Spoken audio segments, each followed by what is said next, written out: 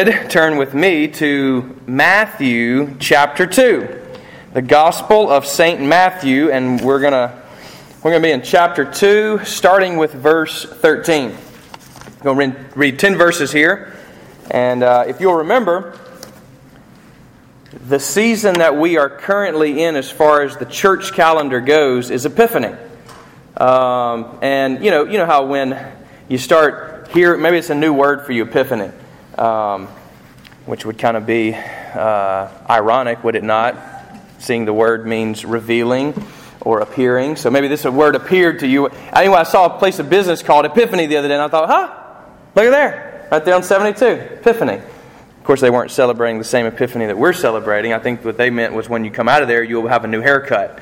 And it'll be a new appearing of your hair. But what we're talking about is a little more than hair, which is Jesus Christ. His appearing, His revealing. And that's what Epiphany moves us from darkness to light. The world is dark because it does not have Jesus Christ. And after Jesus is revealed, in particular to the Magi, why are the Magi important? Because they're Gentiles. They're from that dark place of India where there was no promise made to them. There was no law given to them. They don't have God like the Israelites do. They're kind of out there on their own. And yet, there are some who are faithfully seeking after God and find Him, which gives us hope for those places in the world that are still darkened without the gospel. We don't know what happens to people. We're not told in the Bible specifically who never get the name of Jesus. But we are told that the Magi did not have His name, and yet they found Him, which gives us hope. It gives us as Gentiles hope. And now He has appeared in the flesh. Flesh and blood again. That's where this blood thing comes in. And has made God known to us in the flesh. That's what the incarnation is all about. That's what Advent prepared us for and Christmas fulfilled us with. And now He appears to the Magi. Then He also is baptized, which unites us to Him as well. Now, let's read here in Matthew chapter 3. And what I'm going to do, 20 and 13 through 23. What I'm going to do over the next few Sundays is just kind of pick and choose several episodes, if you will, from Jesus' life. Notice this one, which is the flight to Egypt and the return. Now, when they had departed, speaking of the Magi, the kings, behold, an angel of the Lord appeared to Joseph in a dream and said, "Rise, take the child and his mother and flee to Egypt, and remain there until I tell you, for Herod is about to search for the child to destroy him." And he rose and took the child and his mother by night and departed to Egypt, and remained there until the death of Herod. This was to fulfill what the Lord had spoken by the prophet, quote, "Out of Egypt I called my son." Then Herod, when he saw that he had been tricked by the wise men, became furious, and he sent and killed all the male children in Bethlehem and in all that region who were 2 years old and under, according to the time that he had ascertained from the wise men. Then was fulfilled what was spoken by the prophet Jeremiah, saying, "A voice was heard in Ramah, weeping and loud lamentation, Rachel weeping for her children. She refused to be comforted because they are no more." But when Herod died, behold, an angel of the Lord appeared in a dream to Joseph in Egypt, saying, "Rise, take the child and his mother, and go to the land of Israel, for those who sought the child's life are dead." And he rose and took the child and his mother, and went to the land of Israel. But when he heard that Archelaus was reigning over Judea in place of his father Herod, he was afraid to go there. And being warned in a dream, he withdrew to the district of Galilee. And he went and lived in a city called Nazareth, so that what was spoken by the prophets might be fulfilled, that he would be called a Nazarene. Let us pray. Lord, we're so thankful for your word, that we can know you, the living God. Would you, O Holy Spirit, descend upon us now in this place and reveal yourself to us so that you might save us from our sin and call us to your purposes, we pray. In Jesus' name, amen. We move from the Magi immediately into this story of them fleeing off to Egypt. Now, we believe that when the three kings and their compadres, at least these three kings, it could have been more, came and visited Jesus, we believe that he was about 2 years old. He was a toddler at this point. Now, the reason we say that is because when Herod goes and kills the kids, he kills them from 2 and under, which means he probably, obviously he's not just an infant. He's actually toddler aged here at some point. So they come and present their gifts to a toddler. We talked about that and how amazing just that scene is in itself, that these kings from the east, more than likely India, from the divining the stars of all things, find Jesus through creation. That's an amazing story in itself. But this one even gets more interesting now that Joseph, who is Jesus' dad, earthly dad, his father, of course, is in heaven. He, as I just told the children, never has not existed. The Son of God has always existed. Jesus is not some kind of creation of God. He has always existed and now takes on flesh for us. The Father doesn't, the Spirit doesn't, but the Son does. And now we get this scene where Joseph actually has a dream and says to go and flee to Egypt. This flight to Egypt. And sometimes I wonder in the Scripture, I think, why would this be in Scripture? I mean, there's a lot of stuff that I would want answered about God, about questions in life that really don't get answered in the Bible. You ever notice that? I mean, some people make the mistake of saying the Bible has all the answers to life. Well, it doesn't tell me how to change the oil of my car. It doesn't tell me what kind of house to buy. No, it's concerned with one thing, and that is the revelation of God. He is revealing Himself in the Bible to us so that we can have a relationship with Him. And we're on really a need-to-know basis. Most of you in this area know what that means very well. We're not given everything, but we're given what we need to know in order to have a relationship with God. And here's this story of them going to Egypt. And in this horrific story about the children being killed and then them returning. And I have to say to myself, why that? I mean, we barely have anything from the life of Jesus, right? As far as before 30. We have His birth account, and in this toddler stage, and then Him at 12, and that's it. That's it. So this must be important. So what is important here about Egypt?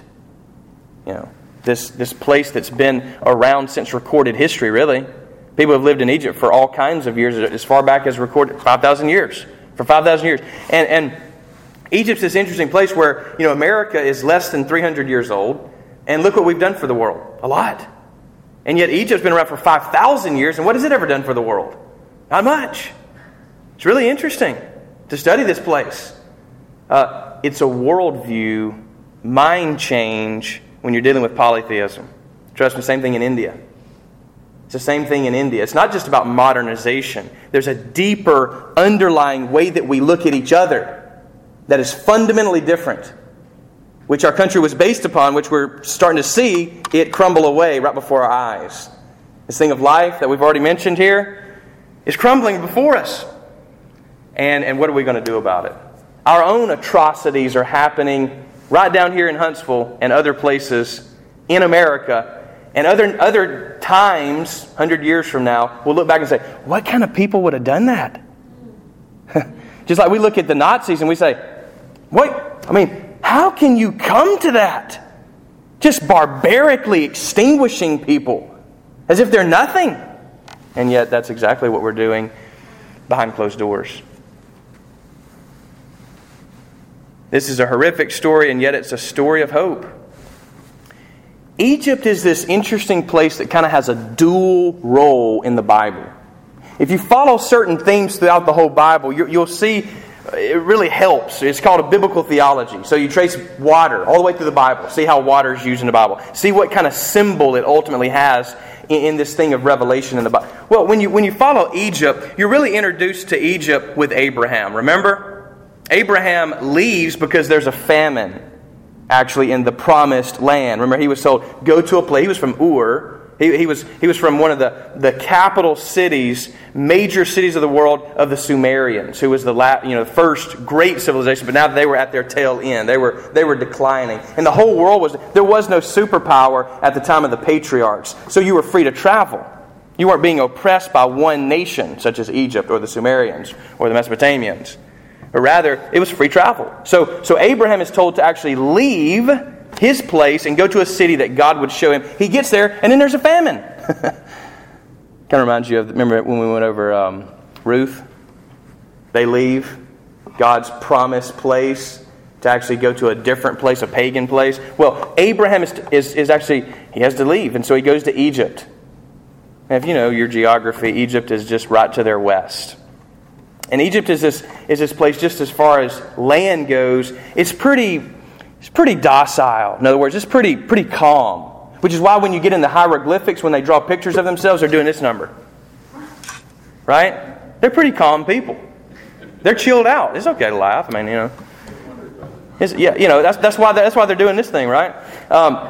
When you go to, say, people like the Babylonians, they live in a much more rough place. They're all bearded and burly. The Egyptians very clean shaven.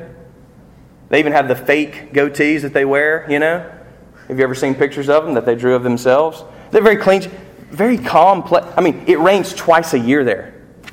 The Nile used to flood in the ancient world once every year. That's it. And it was a planned flood. They would actually put out their garbage, and the Nile would come and take it all out once a year. They only had to take out the garbage once a year, so that was kind of nice. But here, Egypt is a very calm place. It's also a very secure place. You have desert on the west. Nobody's going to trek through that.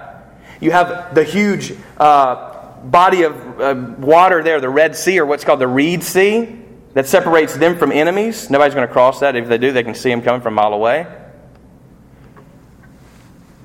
There's only really one place that you get into Egypt, and that's up through the marshy lands up north. And when you come through marsh, you know what happens. And so then you're being shot at, you're killed. It's actually a pretty safe place, Egypt is. Now, of course, they get taken over. They internally fall twice. Actually, before the time of Abraham, they have already risen to their height and fallen twice by the time of Abraham. We sometimes think Abraham walks out of a cave. No! Abraham is coming at the tail end of one of the greatest civilizations on the face of the earth, which was the Sumerians. They already have writing. They already have developed sewer systems in some places. I mean, this is we sometimes misread the Bible because we don't know the context of the history. And here Egypt is this interesting place in the Bible that God's people find themselves in. Abraham goes there, and he actually, remember what happens with Sarah. The Pharaoh said, "Whoo, she's pretty hot. I'm going to throw her in my harem." And he says, "Well, yeah, she's my sister." He lies and does all this. And so they have to leave because the Pharaoh wants her, and it's this big debacle. And so they actually end up leaving Egypt. And Egypt plays already a place of refuge and then oppression. And you'll see this theme played out. It's a place where you can go for refuge, but also it becomes a place of oppression. Remember the second instance we have in the Bible of where we meet Egypt, which is with Joseph.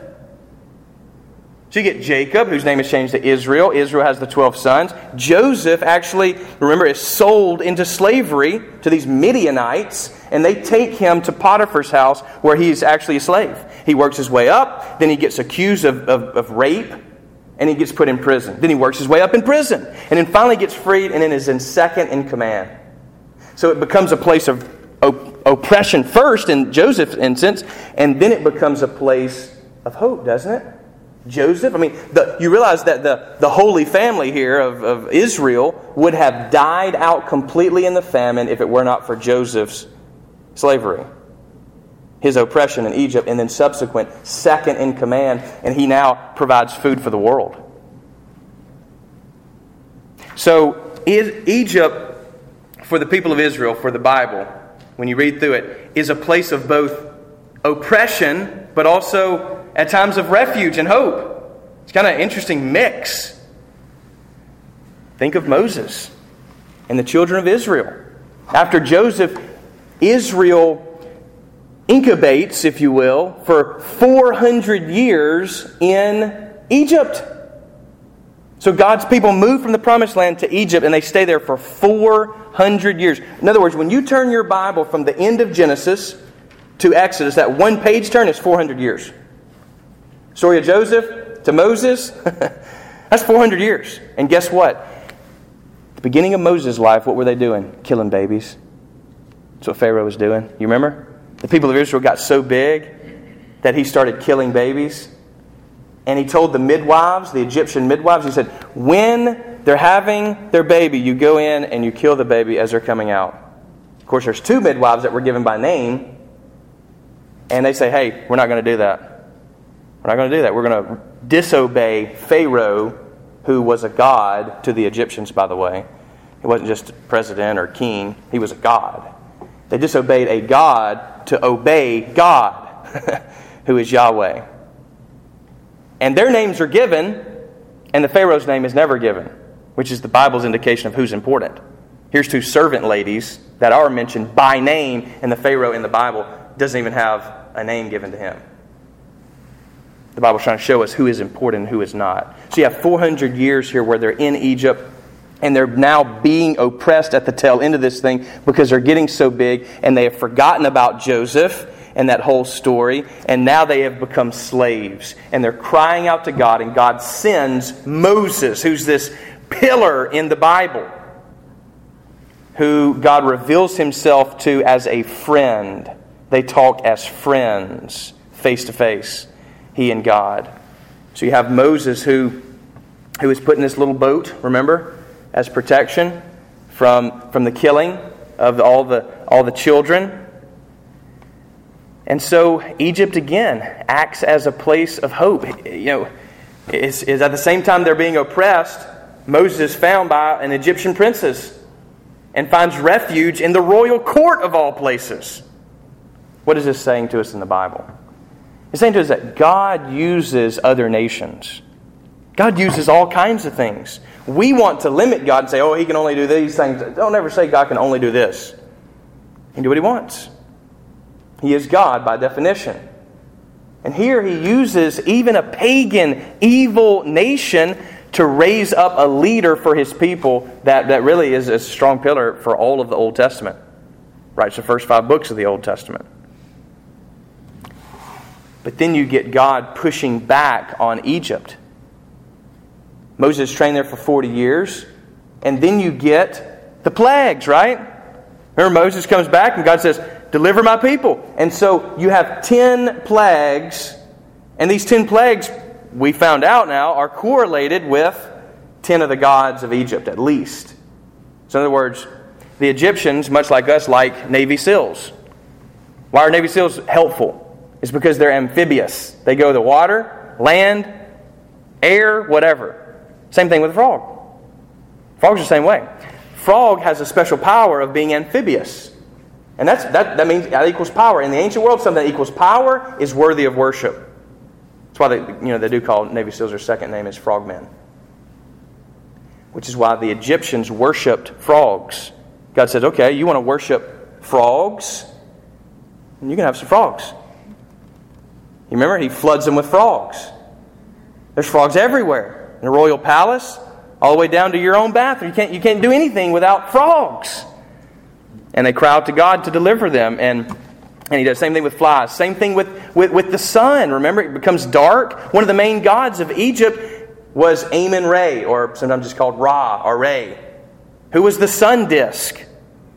What does God do? You want to worship the sun? I'll shut it down. We'll shut this whole thing down. They worship the Nile. The Nile turns to blood. The Nile still gives Egypt life. There is no Egypt without the Nile. That's one thing they say about Egypt. Well, you shut down the Nile, you shut down Egypt. God shuts it down. And then finally, the last plague, remember what happens? Death comes to God. Remember, Pharaoh is a god, and his son is the son of God. And the son of God, for them, dies. He does not resurrect. He's dead. He's not God. So God triumphs over the gods of Egypt and delivers them out of this, again, fascinating little place just to the west of Israel. And then you get also the Passover that celebrates this exodus from Egypt, this deliverance. And so after the Exodus, Egypt is kind of marked as a place of oppression, of sin. Remember, they get in the wilderness and they start bickering. We want to go back to Egypt. They had onions and boiled stuff for us. And what are we eating out here? This manna, this garbage that God is providing, bread from heaven. They want to go back because Egypt is kind of their default. It's where they came from. It's the same reason that you talk to these ladies who are in abusive relationships. You say, why would you go back? It's just what they know. It's default. They feel like there's safety even in the oppression. And the children of Israel, here they are, freed.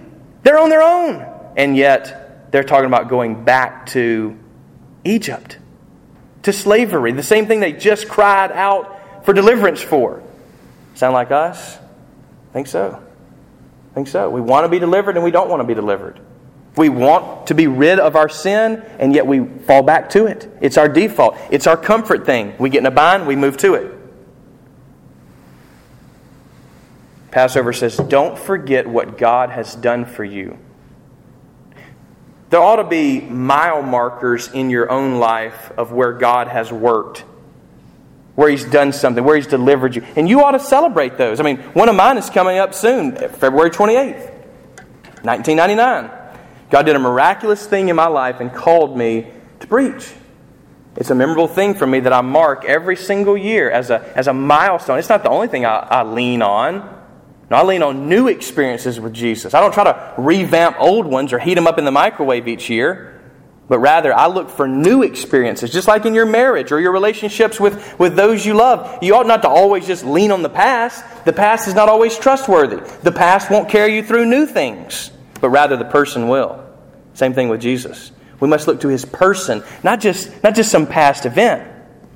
That's why communion and Passover ought to have been for them a faith issue. Yes, you're remembering something in the past, but now God wants to do something. He still wants to deliver you. And also you remember in the Bible, as we're tracking through with Egypt, the exile. Remember the Babylonians come, well, really first the Assyrians come in, take over the northern kingdom. And so the southern kingdom leans on Egypt. Then the Babylonians come in. They take over the whole world. Known world at that point. Not as big as the Persians, but close. And who do they go to? They run to Egypt. And God says through Jeremiah, He says, you're going to be punished for that because you didn't run to me. Instead, you ran to your default. And then we get Matthew. And Egypt pops up on the screen again, doesn't it? Right here in Jesus' life. I mean, why would the Bible give us this little story? The Bible's just not random. It's on purpose. It's a need-to-know basis. So if a memo comes out to you on a need-to-know basis, it's important. If not everything was given, but this was given, this is important. What is important about Jesus as an infant, a toddler, whatever he might have been at this point, under 2? Well, what's important to him going to Egypt?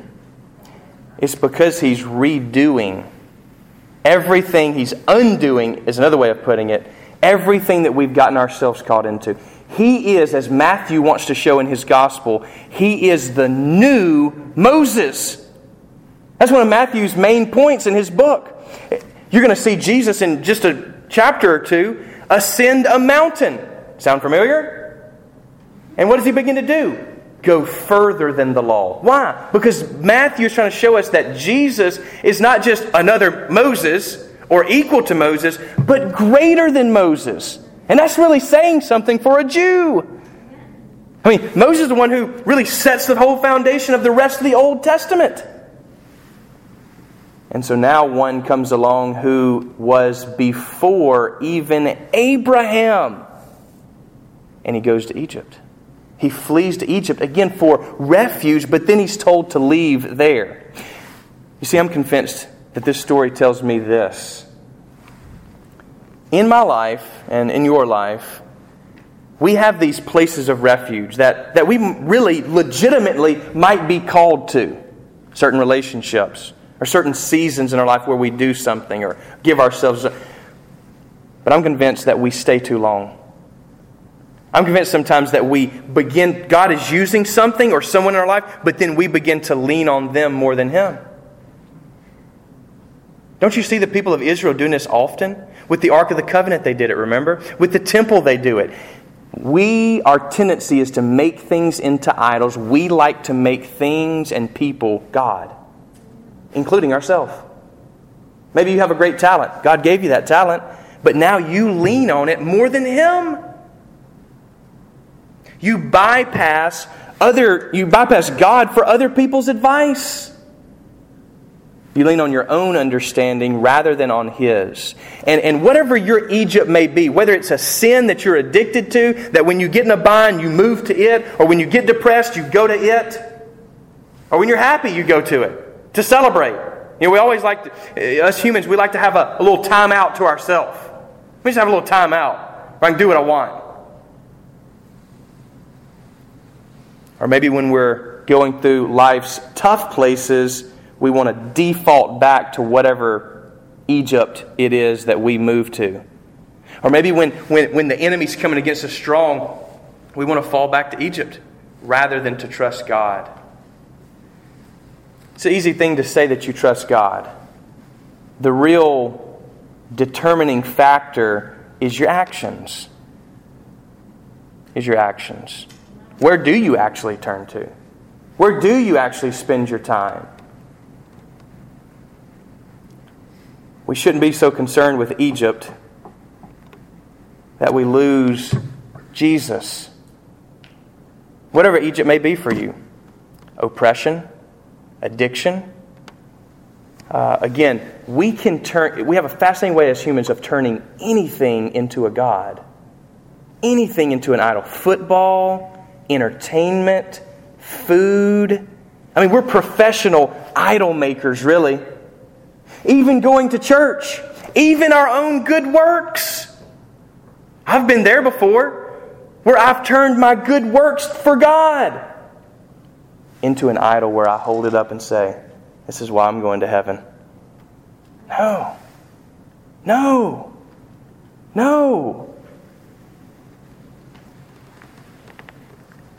God wants to help us fly from Egypt. This is called the flight to Egypt, but they also fly out of Egypt. And we're not talking about airplanes here. We're talking about spiritually. In your life, maybe your family, maybe what people have said about you has made you a slave. You think, well, I just get mad because that's who I am. Deal with it.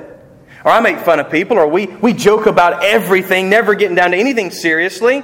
Or maybe just depression is just who I am. Let me tell you something. The good news of Jesus Christ is He can deliver. You just say, well, I'm addicted to that and it'll probably never get fixed. Not with that attitude, it won't. We can fly with Jesus Christ. He goes into Egypt as a toddler to show us again that this place of oppression doesn't have to be. We can leave. We can leave if we'll allow God to help us dream.